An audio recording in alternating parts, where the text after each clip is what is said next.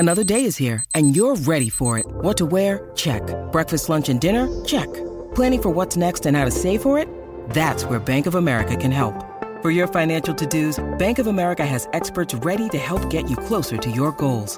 Get started at one of our local financial centers or 24/7 in our mobile banking app.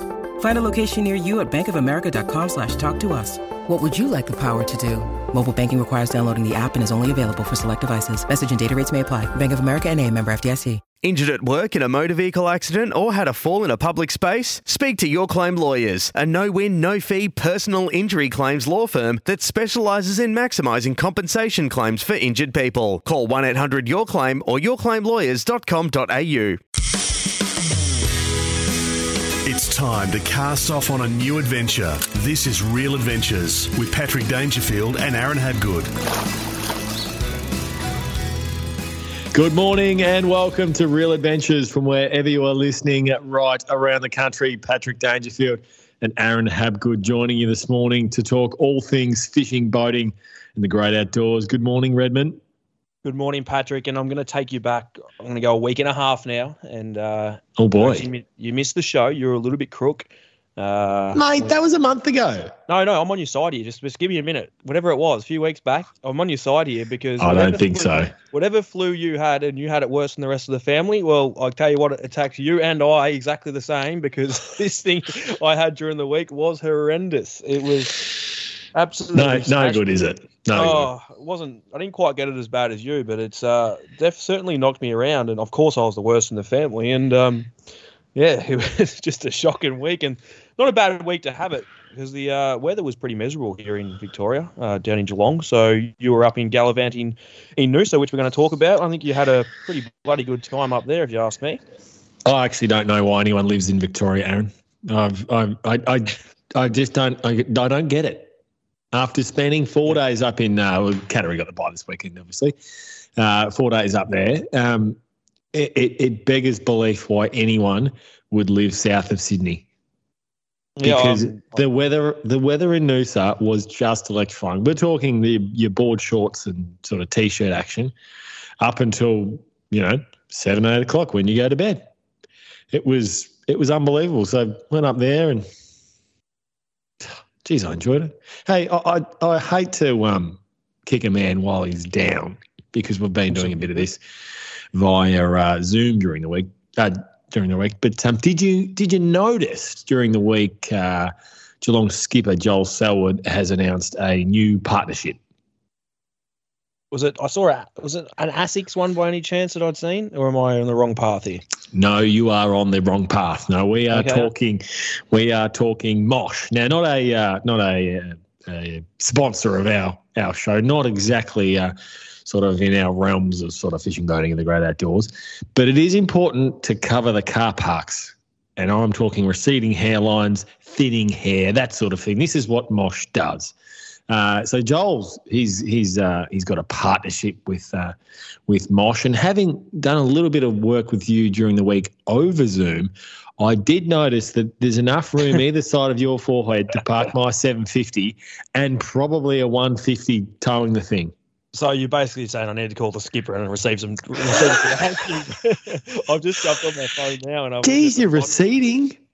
Patrick, I'm sweating, mate. It's not receding. This is a sweat line from my. No, it's not. Keep going. Keep running that hand back through your head because I reckon it's almost the back of your head where that car park finishes. Patrick, when I go to the hairdresser, I make sure they leave the flanks there so I've got something to push across to cover it. Between you going grey and me losing it, we're not going real well. Well, lucky we're spoken for. It's done. Mate, life finished. We live in Victoria. It's too bloody cold. Hairlines are gone, but the barrels are still here. Well, before we go to barrel talk, I'm going to ask you a question because you just, like we said, had a great time up in Noosa, some beautiful weather. Now, I know you only had 4 days. It was a short stint regarding the turnover of the footy, whatnot, but you had a holiday, so we like to call it. And you took the kids. So let's talk about that. It's a good point. If you are going to go on holidays, it's actually not a holiday if you just go with your wife and your children. because you're just moving from one place where they torment you to another place where they torment you. We actually ended up having my mother-in-law and my mum come up with this, and I think you're going to do something similar, Redmond. 100%. And if you can tolerate your in-laws, and, you know, it can be difficult sometimes, on both sides, I tell you what, it makes the trip a hell of a lot easier. Yeah, well, I seen poor old Georgie boy giving Jed Buse a bit of grief on the beach, but looks at it on the social media. I'm tipping he got him with a bit of water. Well, you wouldn't believe it. So Saturday morning, walking down the beach, and who should I find? Jed Buse. This is 10 a.m. He's from the game, 10 a.m., bang. He's all of a sudden in Noosa. And he's late. He's lying up in the corner of Noosa. And all of a sudden, there's 3 young girls that come down, and they've decided to do some Instagramming where they take their clothes off, still wearing bikinis, Aaron. And I wasn't watching, but I was looking at Jed. Anyway, and they were doing some Instagramming, and Jed was concerned with what they were doing and making sure it was all legal and those sorts of things. So he had an interesting time up in Noosa, Redmond. But we did hire a boat, which I think if you're going to go anywhere and you're on the water or canals or whatever, it's a great thing to do. But have you ever found that when you go fishing and you're next to someone and they're also fishing, that without even conversing, talking to them, no interaction whatsoever, all of a sudden it becomes a competition on who can actually catch a fish? On a daily basis. Like, if you think about it, fishing's actually the most competitive sport in the world because you don't. Ego. Everything's ego. Everyone, no matter what, like, you know that boat's there, they're fishing in the same spot that you are for something similar. The competition's on, and it was on for us because I've got the kids next to me. I've got the Jarvis Walker 400. And for those playing at home, the Jarvis Walker 400 is not one of the best reels going around. It's probably not in the top 5,000. Nothing against Jarvis Walker because there's a price point, and I think this one's about $4. Nevertheless, I had the wonderful Jarvis Walker 400 and some Noosa locals. They're flicking their, soft plastics and that, looking very professional. They've got the flats boat, and you could tell, like, they're pretty happy with themselves. So here's this Nuffy with the renter boat, kids hanging off him. And I tell you what, Redmond, I have absolutely slayed them. I don't want to talk myself up too much here, but I will. I reckon I caught 30 fish to their 0 on a $6 rod and using old sausages or, what would just finished lunch as bait. I tell you what, the biggest bream we caught was 41 centimetres. So you're safe to say that everything that I've said over the past 5-6 years, the bait is better than plastics. You've actually just given it to me, even if it's sausage. I didn't. The hooks that we were running, these were the first hooks ever made. I'm not joking. I reckon you were exactly on the renter boat that we hired up in Noosa last year or the year before, the Jarvis Walker special. Yeah. The line was that salt corrosion like my boat. But it was bloody sensational. I reckon I caught 30 brims. Biggest one was 41 centimetres. And geez, I was happy with myself. The head wobble coming out of the party boat with the barbecue. We went the barbecue model, as you do. Very, very strong. So, those heading to Noosa. The fishing's going great. What are you using? Well, half a little bit of sausage. Just pop it on the hook and away you go. I'm stopping this head wobble. I'm going to start mine a little bit here. I went to Port Mac during the week to chase these back. Just a whole lot of wobble, isn't there? I'm all for it today. Bugger it. We went to Port Mac last week and I caught some bloody ripping fish. Good on you. That fishery there is unbelievable, Pat, at the minute. We're in 19 to 22 metres of water where I'm catching these fish. It is absolutely sensational. 4.5K from the boat ramp. Which is just, can I interject, which is just ridiculous. Like, we talk about heading to Bermuda. You love to go there every year. Yep. Fish off the shelf. We talk about going to Portland and you drive, kilometres and kilometres offshore. Apollo Bay, you fish 90 Ks offshore. Yet you can go to Port Mac and 4 and a bit Ks offshore in 60 feet of water and you're getting 100+ kilo fish. And it's a good way that you put it there, like travelling to Port Mac, and everyone goes to me, well, it's a long way in the car, blah, blah, blah, this and that, where last year I was travelling to Apollo Bay, an hour and 40 minutes from my house. But trust me, I would rather spend the extra 3 hours in the car travelling there to have a smooth run and then to drive only 4Ks and literally have the best fishing in the world, then crash and bang and smash the boat and all the way out 90 kilometres off Apollo Bay. It's much easier to travel on land than it is on water. So, talk to me about how you're targeting them. Like you've obviously can't tell you that. This is, I got them all on sausages and yes. No, it was, how fast were you trawling the sausages? 7, 8 knots. Live baiting them. And if you put a split down the back tail, they actually swim like a fish. So yeah, I like that. All of our fish were caught on live baits, all of them. Marking fish up down deep and dropping baits. The very first fish we caught on the Friday morning, I said to Chucky, who I was with that day, and I said to him, what we're going to do today is we're going to put the lures out. I'll do them slowly. Keep an eye on you just keep an eye on the screen for me, the sonar. And if we mark up bait, just knock the boat out of gear. I'm only traveling at 5 kilometers, not trying to trawl at the moment. Just watch the sonar, mark up bait, knock it out of gear, drop the sabiki down, let's catch our bait. Sure enough, Chucky drops down, pulls up some yakkies, and he goes, I think there's a barrel on the screen. And I said, yeah, no, that's definitely a barrel on the screen, Chuck. So one of the yakkers fell on the ground. I grabbed the live bait rig, right in the back holder. I threw it out, and I swear to you, before this thing even did one kick of the tail, this fish that was on the screen has just raced up out of the water, whole flank of it out of the side of the water, and a 35-centimetre yakka handed my hands basically and screamed off. We managed to land that fish, and we released a couple more, and we lost one getting bitten off, but that was because that same rod had caught 4 fish, so I never changed the hook. But we're on the way in. We weren't really phased, but and we were back in at the ramp by 11 o'clock and on the road by 12 o'clock, fish clean, food, fueled up, ready to go. So that was just one of those days that was just worked and went our way. We reported probably I reckon a month ago around how much traffic has been at Port Mac.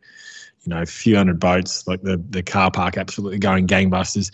How many boats were down there and working the area? Are you experiencing traffic on the water, or has that sort of energy for, you know, heading down in the depths of winter sort of disappeared for people? It was myself and Port MacDonald Fishing Charters. There were only 2 boats out. Only 2 boats out. We basically, the reason that I went was the boat ramp had a sign saying that Port Mac ramp was shut due to the dredging while the storms were there. And the way we read it, that it was opening on the Thursday. And we were actually correct. It did open on the Thursday, but you could have misread that and sort of thought it was opening like the last of the works was on the Thursday, opening Friday. In that case, and we did prepare for that because it is a fair drive in the car. There's another ramp 20 k's up the coast called Blackfellas Caves. It's a beautiful place. Only checked it out on social media, the photos from there, and you can launch there and head down around but it's a bit of more of a dangerous ramp. It's not user friendly like Port MacDonald. It's a concrete launch, but you got big surge and whatnot comes through. But so if you do want to head down there and that ramp is busy or shut, is an option. But then it's also a 20k back run to where the fish are. But in my head, it was like, hold on, if we head out early, and by the time we travel on the coast, we actually might be able to find something on the way down there. So it might not actually be there because there's so many fish there in different areas. I had a fellow that fished on the weekend that didn't even fish where we were. He was down a few k's. And there was patches of fish right through. So there's so many fish holding there, and it's world class, absolutely world class. 100+ kilo fish everywhere. I'm going to cover off Port Phillip Bay and the heads and whether there's actually still barrels there a little later in the whip round. We've got a huge show of Real Adventures coming your way. This morning, Redmond, I actually caught up with Andrew Wright earlier in the week, and you're going to love this chat, Redmond. Took over Calypso Charters in 2006, the shark charters, which are genuinely world famous out of Port Lincoln. Some of the stories and just how it all began, absolutely fascinating, something that you and I both love. That's great white sharks, and pretty much it's one of the few places around the world where you can almost lock yourself into, she's a big trip out there, 3 hours there, 3 hours back, but lock yourself into experiencing something that few people do, and that's seeing a great white shark in the flesh. Have you seen one? Oh, I have seen one. I've seen a few actually, but there are. Every time you see it, it's just an eye opener. It's how big they get, and just when they're looking at you, you think of Mako sharks. I thought you were going to bring up the time that it took the barrel off the. Yeah, you and I. Which I still got crap about. No one believed it, even though 5 of us seen it. But so that's the biggest fish I've still ever seen in my life. In the water. Monstrous. Yeah. They're just monstrous. Frightening. When their eyes look at you, like a Mako's scary, but these things have another level. You're like, hold on, this thing's serious. So they I'm looking forward to the chat. It'll be a cracker. All that and more this morning on Real Adventures. You're listening to Real Adventures with Patrick Dangerfield and Aaron Habgood. Welcome back to Real Adventures. Before we get to what's biting in your part of the country, Victorian Fishery Authority, this is one that we were chatting about during the week, but they've just finished deploying 16 purpose-built reef modules north of Observatory Point inside the Port Phillip Heads. Now, they're talking about how it's going to provide great fishing opportunities, home to more sea life, which is definitely true. But you made some interesting points we were talking about during the week. Yeah, it's one of those things that if it works, it's going to be terrific. But I'm a little bit skeptical on where they've placed it. That's just my opinion. I could be completely wrong. I really hope it does work because it will make things so much easier for myself. But the one thing that I'm a little bit funny about is the Port Phillip Bay Heads is a very dangerous waterway. And fisheries do a wonderful job at. They do. They always trying to. You and I are both working with them, trying to better the fishery for, I guess, all of us Victorians. But whether it be stocking right around the country, like so many great initiatives that they do. They do, and everything they do, even doing this program is great. But I'm a little bit funny on it. Is it going to end up banning fishing around the Port Phillip Bay Heads in itself? Now, the reason that I say this is why you're sceptical. You're concerned, Redmond. I am, and there hasn't been an incident in the RIP that I can remember for a period of time now, and I'm going to refer back to the fact that, say, the last 10 years, we've seen massive numbers of boats fishing there. They've got a harbour master, that's called. It's a big steamer that drives up and down during the summer when the kingfish are on to sort of, when the ships are coming in and out, they push them out of the way, make sure no one's in the actual transit lane. But an accident is going to happen here at some point. Particularly with how many boats, like the increase in the sheer numbers of boats purchased in Victoria and right around Australia for that matter, it's increased significantly. So those places, having just been to Noosa, there was 3 boats in the past 12 months that have rolled over. We're going to see more incidences as we see more people take to the water that have less experience driving bigger boats. And with social media giving like areas of fish and even things like Salt Guide, what we do, people are going to continue to fish these areas and more. And the Heads is one of the most dangerous waterways in the world. So by moving this artificial reef up the bay as such, I'm not sure if the kingfish are going to push up that far. It depends how much tidal water. It's going to have tide on it, but tidal waters is the key factor to these kingfish, fishing them around their heads. Is it going to be safer and away from the ships? Yes, it's definitely going to be a lot safer. I hope the fishery works and drags people away from the heads just because it is safer. But also, I don't want them to sort of just ban the heads as well because it has been such a big fishery for all the local fishers right around Point Lonsdale, Sorrento, and the local crew, as well as tourism as well that come from Melbourne and right around the state, if not the country, to come catch the fish, for example, the kingfish in the Port Phillip Bay Heads. And if they make it just a transit lane where we can go in and out of it via passing it to get to our fish offshore, I don't know. It's going to be a little bit annoying if they do that because it has been fantastic, but I could also, in a way, understand why they would do it too. How can you police a transit lane though? Like, you have to go above 5 knots? Can't you just trawl through it, or have the motor running, or just simply no rods in the water? Well, you're not allowed to anchor there. Common sense, anyway. You wouldn't. Yes. But I'd have to say there'd be no rods in the water. It's just a transit lane, like a channel, Pat. Same as any channel that runs through the whole country that we fish in. Like if you run into a shipping lane in Port Phillip Bay, you cannot fish in that. You're allowed to travel up and down the shipping lane. That's not an issue in the world. But you are not allowed to fish in there on anchor. You are allowed to drift through there, but you can't anchor. So I don't know how they'll police it, and I don't know. It's definitely a massive topic. I read the comments during the week on social media. So another big argument was, were these locally built as well, bringing jobs into here, which I think is another big factor, which from what I was reading, I don't think it was. But I don't know. It's a great thing that fisheries are doing as usual, and hopefully, fingers crossed, that the kingfish do show up there. There's probably not necessarily as much. There's not really anything else that's really exciting that could turn up there in our waters. You might get the odd snapper, pinkies, blah, blah, blah. But kingfish is the main target in this area that they've put these reefs in. Let's get to what's biting around the country. We'll start in New South Wales. Cape Banks in 30 metres of water. The snapper have been excellent. Strip baits generally have been the most successful. Redmond. Mackerel fishing pretty well. Yeah, just strips of mackerel, Pat, working really, really well. Just nice long strips of it, pin it once, feed it down in the waterway. You're going to get some fish. And that current that we spoke about too off Montague Island kicking in, Pat. This week had some beautiful weather out of Burmese and Montague Island. Yeah, they really kicked in, but not huge fish. So a lot of that 60, 65s, but there are some bigger ones around. You just got to be really, really persistent through there. And in my opinion, going back to that slimy mackerel chat, getting live slimy mackerels or live arrow squid, yakkers or whatnot, and working those schools of fish, and you tend to find the bigger fish will eat those baits a little bit better. If you're targeting slimy mackerel as bait, you're obviously looking to sound them up first, and you're going what sort of rig are you recommending people to really target them with? Yeah, you said there's a couple of ways you can do it. You can buy the bait jig, Pat, like a sabiki. Sabikis are terrific, but they are a pain in the backside if they get tangled. So you can even just make your own rig and run a little bit of pilly on it and just have two hooks so you don't get that tangle. And a headland is a great area to start.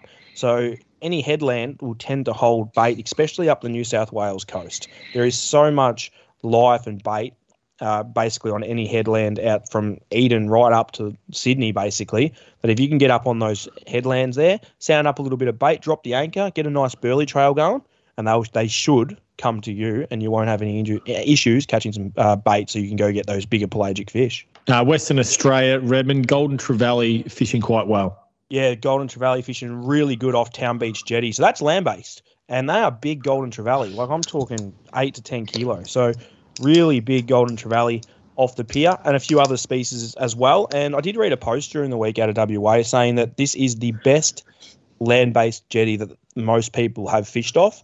And there was hundreds of comments under it agreeing with some fantastic photos. So that's definitely a place to go. South Australia, Pat? Yeah, Adelaide Hills, and this is not one that we've reported a huge amount, Redmond, but the hills at the moment are on fire on the trout front, which is great to see. The skinny waterways with little divers working quite well. Once again, if you use Salters, I dare say they'd be just as successful. And if you are interested in your fly fishing, once again, it's matching the hatch. And you've got to be, willing to change your fly pretty quickly to see, what's targeting what. But if you're willing to put in the extra effort, it's well worth it, Redmond. Have you fished the Adelaide Hills? I've seen them only in a plane and whatnot, but have you actually fished them?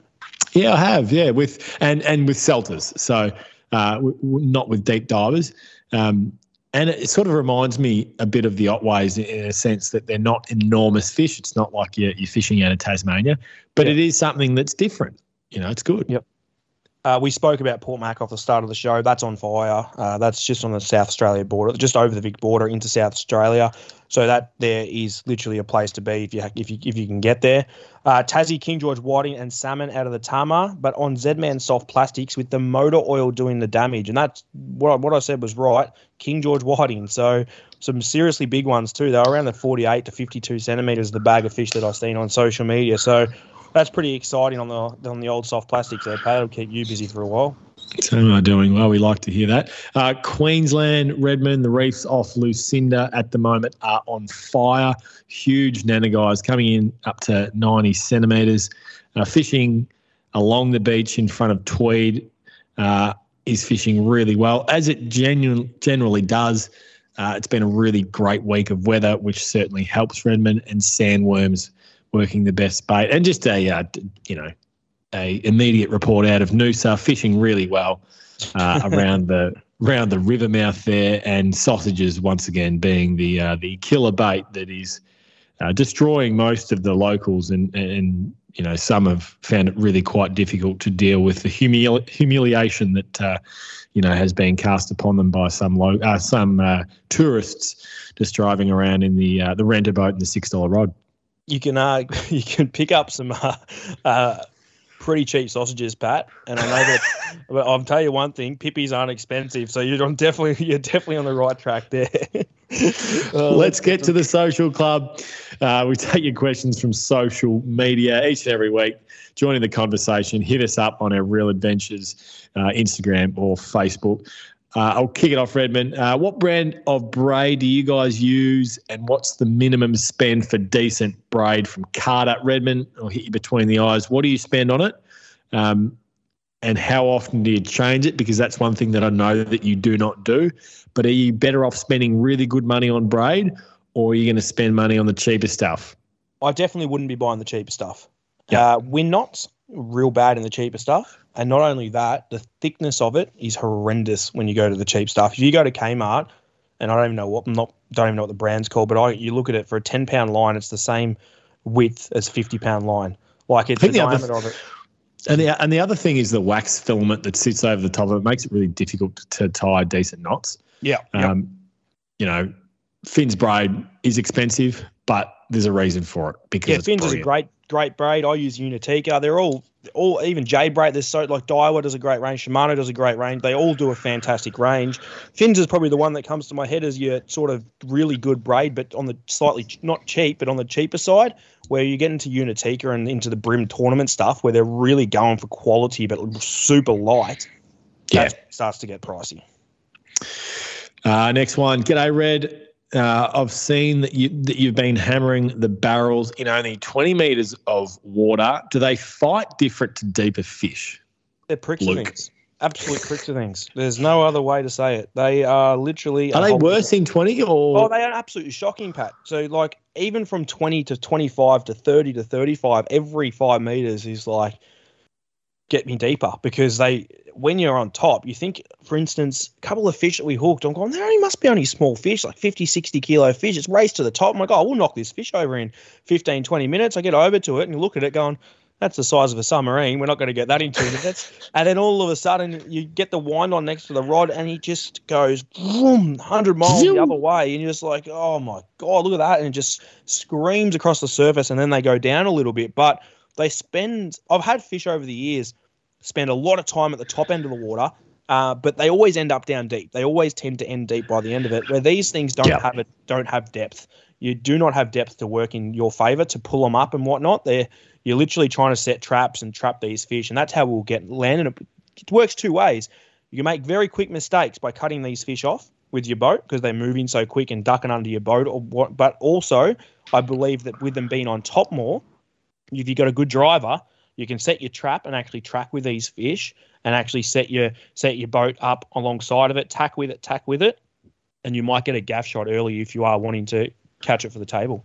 Everything that you do when you're behind the wheel and someone's got a big tuna on is about making it easier for the fisherman and helping him get line back in. So it's not just you versus the fish, and that is it. Oh, it depends who's on the rod. But you are right. It is spot on. The driver is the guy's the winch that's on the rod, and the driver's the one creating the angles. And not only that, for the quality of your fish too, I'm not a massive bluefin eater. I give most of it away, or if someone wants to keep a fish, more than welcome to. But for the quality of when I clean these fish, I notice that when you do knock them over quicker, hence the driving side of it, you can actually, the quality comes out in that fish, the flesh times 1,000. It is just so much better off. Less lactic acid, less heat running through the fish. And the quicker you get it in, filtered on ice properly, the better it is. Well, not necessarily filtered as quick as you can. Another good way to do it is actually get the guts and gills out of it. And we spoke about this the other week. And actually leaving the fish rest in one of those big fish bags for up to 12 to 20 hours, and that also brings the quality out in the fish. But it's about getting it in as quick as you can, and the driver is the one that sets the trap, does the pulling, gets the boat up on angles, trying to create opportunities to lift this fish up in the water column and then hopefully knock it over quicker rather than later. I see a guy the other day landed a 90-kilo fish.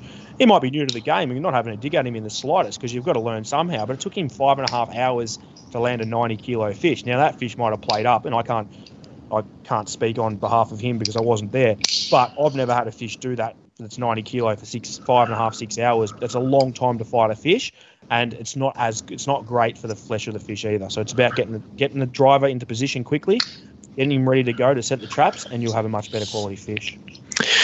If you're interested in chasing these big bluefin at the moment, southern bluefin that is, Port Mac fishing really well, obviously, and Aaron's website, Salt Guide, they actually go through exactly what it is and how to attack these fish, how to drive the boat to give yourself the best chance of catching a fish of a lifetime.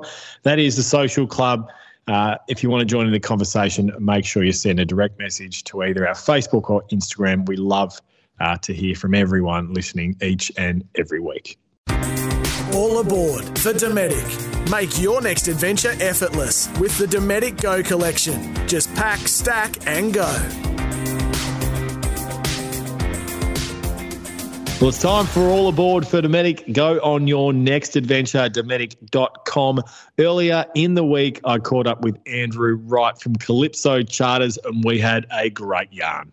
Andrew Wright joins me from Calypso Star Charters. Good morning, Andrew. Yeah, g'day, Paddy. How you going? Going very well, thank you. Now, talk to us about the story of Calypso Star and the charter business that you took over and how it really has globally put Port Lincoln on the map. Yeah, look, well, I started out on board as a deckhand on the boat with Rolf Schabatsky back into 2002, so coming up 20 years now. I didn't think I was that old. But yeah, we used to do the overnight tours. We'd go out for 3 or 4 days at a time, and people barely knew of the cage diving.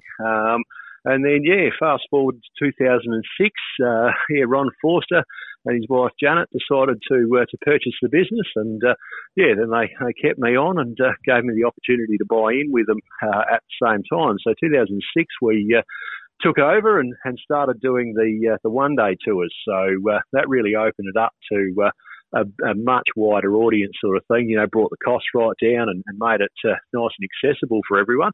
And, these days we, take out sort of 7,000 or 8,000 people a year. In better times pre-COVID, we'd have up to about 40% of our clientele would be from overseas, and certainly looking forward to that bouncing back in the coming months and years sort of thing as the world starts to travel again. But so cage diving is the main part of what we do. So it's a full day out of Port Lincoln. It's about 3 hours steam from Port Lincoln down to the Neptune Islands, which is a big seal colony. There's about 35,000 long-nosed fur seals call that place home, and that's sort of, I guess that's a favoured food of the white sharks, and it's a pretty handy stop-off for them as they're making their way around the coast.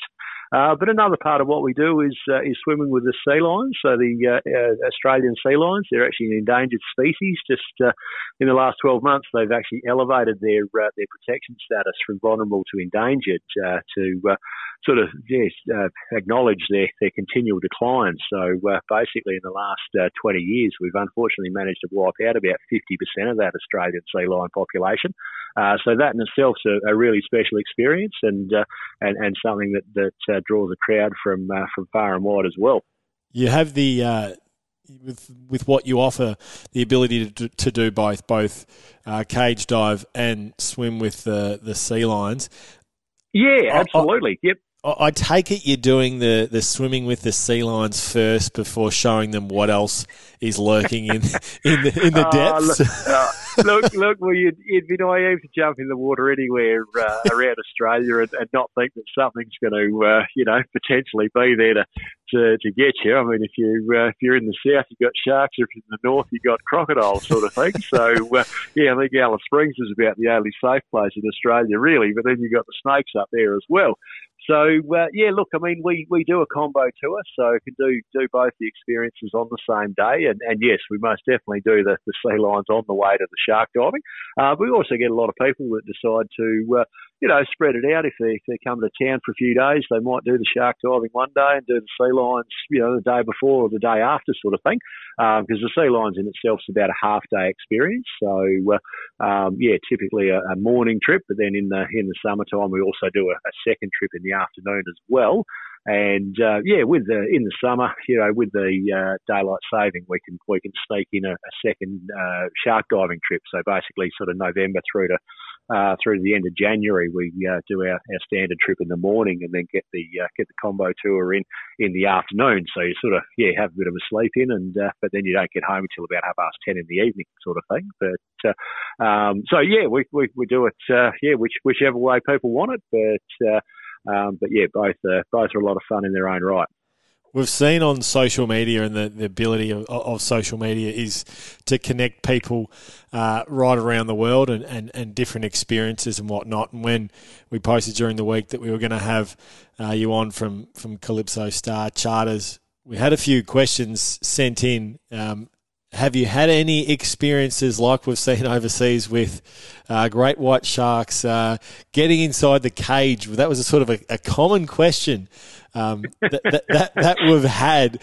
Have you had throughout your time on the boat? Have you had any hairy moments? Because when you look through Calypso Star socials and the photos, it's pretty significant equipment that you're running with. I'm not sure, unless it's the biggest shark ever, I'm not sure it's getting through the cage work that you've had designed.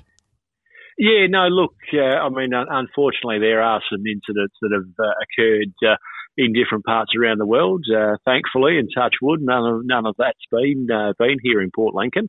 So look, in Australia we've obviously got some pretty stringent survey and WorkSafe standards that we've got to uphold. And at the end of the day, everyone that comes on our boat, we want to make sure they jump off our boat too, sort of thing. So that's it's not.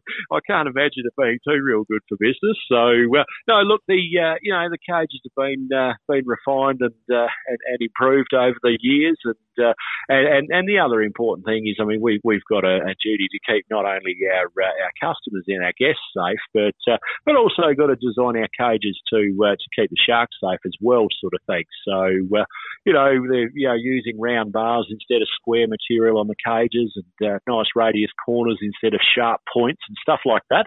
Removing a lot of the mesh that can break if it does get a good whack by a shark. But so we've designed it to be safe for people in the cage and the sharks outside of the cage. But also there's a lot of rules and regulations that we've got to work under as well. We're licensed by the Department of Environment, and they've got some pretty stringent rules around the use of bait and how much bait and burley we can use, and even things that if we lose a bait or if the shark does make contact with the cage, we've got to take the bait out of the water for a quarter of an hour and things like that. It's all there to make sure that the industry is of a high standard and very highly regarded around the world, sort of thing. Like we like to think that it's best practice worldwide, but I'm sure other operators elsewhere will tell you that they're at the top of their game as well. But you've got to remember that shark diving actually started here in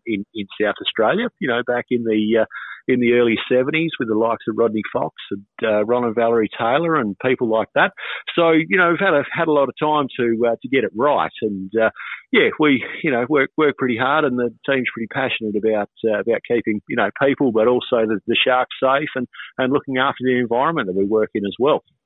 Andrew Wright, sharkcagediving.com.au is the website. Calypso Star Charters is the name, recognised right around the world as the best when it comes to diving with great white sharks. Andrew, thank you so much for your time this morning on Real Adventures. My pleasure. Thanks for having me, Patrick. Have a great day. Reds Review for Club Marine, Australia's leading provider of boat insurance. It's time for Red's Review for Club Marine. Now, Redmond, during the week, you actually went out on a was going to say a charter, but not a charter, actually. A bit of a test drive with Andrew Stephen from Melbourne Marine, and an older man was in search for a new rig. And it got us talking around just how important it is, if you're going to spend the money on a new boat, how important it is to actually go out and spend time in the model that you're going to be looking at purchasing, and whether, in fact, it actually is right for you and the style of fishing that you're going to do. Yeah, you nailed it on the head. It was actually a gentleman that was a fair bit older, and his son, who was probably a bit older than myself, so maybe around the 35, 40, and the gentleman was they fish out of Lakes Entrance, chasing swordfish, bottom fishing, snapper fishing, all sorts of fishing. Now, they wanted a boat that suited and catered them as well as the old man.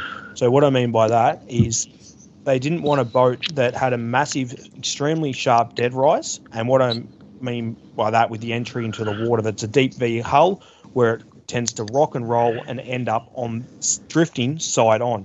And that's this is the dead rise. We're talking about the front of the boat. So when the boat, the fiberglass hits the water, just how sharp that angle is. The sharper it is, generally the more performance oriented. But what it does mean is it can be rocky at rest. Very rocky at rest. And the reason for it is when you're drifting for swords and they're drifting for sharks and drifting for their snapper and doing the likes, what they want the boat to do is they want to have their steering wheel basically straight, and they want to be able to drift with the nose and the arse of the boat going up and down rather than the side going side to side. And a lot of deep V hulls don't do that. So they come out in your 750 North Bank. Pinched that off the harbour. Andrew asked me a few weeks ago if we could take that for a spin. I met him over at Sorrento. And also a key factor to it, I rang Andrew. I said, look, I rang him on the weekend. I said, the weather's looking horrific for Monday. You got 30 knot winds. It's going to be horrible out there. Ask them if they want to go. Doesn't worry me. I'm happy to punch across. It's easy. But do they want to go? And they said, well, that's why we want to test drive the boat on the day. We don't want to go out into glass calm conditions, because every boat performs great in glass calm conditions. So they wanted to go in a little bit of slop. They wanted to do a bit of their work out there. He drove the boat. He put it side on. He wanted to use also, Pat, with the Lakes Entrance, they wanted twin engines. So if they're traveling for the swordfish 90 kilometres, he wanted to use it on one engine too. So turn one engine off, trim it out, and drive on one. So make sure it had enough power to get him back, and it drove safely to get him back, which it did. How'd it go? Because we actually haven't ever done that. I've definitely did it one of the first times to make sure twin engines. Yeah, it was. I think we got up to about 18 kilometres an hour, which well and truly gets you back easy, not an issue. I wasn't even. I did the guy let the fella drive it, and he wasn't going too hard on it at all. It was revving a fair bit, but he wasn't going full steam on it. You wouldn't want to go full steam on it, too much work. But it went really, really well. It catered for everything they needed. In the end, they actually put a deposit down as soon as we got off the water, which was terrific. So they're another 750 North Bank owner, which is amazing, even though it's about 16 years to get a boat. But are we taking that sale? Are we sending an invoice for commission, or what's the protocol there? That's a soft spot at the moment. I shouldn't have told you we sold it because I wanted the whole lot. But no, it's you just got to buy a boat for what you need, and that's what they've been test driving multiple boats, different size hulls, different dead risers, different everything to cater for them. They've actually got a boat now that's 28 foot, and it's just too big for them. They just didn't want to use that. They've had to upgrade their car. They've got it. So they want to come back. They wanted to stick to glass. They didn't want to go to the aluminium side of things. And this is a boat that catered for them. It's an all-round boat in the North Bank. Like we've always said, it's not going to be the first one to the shelf in milliseconds, but won't be far behind it and every other boat. But as a performance boat fishing out of, you got to remember with your traveling, you're only traveling for a period of time, where when you're fishing, you're fishing majority of the time. So that's what I've catered for. I used to be all about getting there in a hurry, going fast, but now it's about trying to cater for everything. And if you change one thing in a boat, it's going to wreck something else in another. You're going to lose something in another factor. So you need to cater for it, and that's why you and I both love these boats, whether it's my little boat or your 750. But it is up to what you want to see in a boat and how you want it to perform, and that will literally you need to go out and test run it. You just need to. You need to jump on the boat and test run it. That's the key to it. Beautiful work, Redmond. That is Red's review for Club Marine. That was Red's review for Club Marine. Insure your boat or jet ski with Club Marine, Australia's leading provider of boat insurance. Check the PDS to see if this insurance is right for you. You're listening to Real Adventures with Patrick Dangerfield and Aaron Habgood. Welcome back to Real Adventures. It's time for Red's Tip. Redmond, having just spent a couple of days up in Noosa thawing out after what's been some bloody cold weather in Victoria over the last few weeks, going to a new place, the simplest way to feel relaxed, I think if you're interested in fishing and boating, just hire a boat and spend some time on the canal. It was just bloody sensational. And furthermore, what we did in order to cater for the kids, rather than going your typical tinny, we went the pontoon boat, the party boat. Yeah. But for the kids, it meant they're super safe.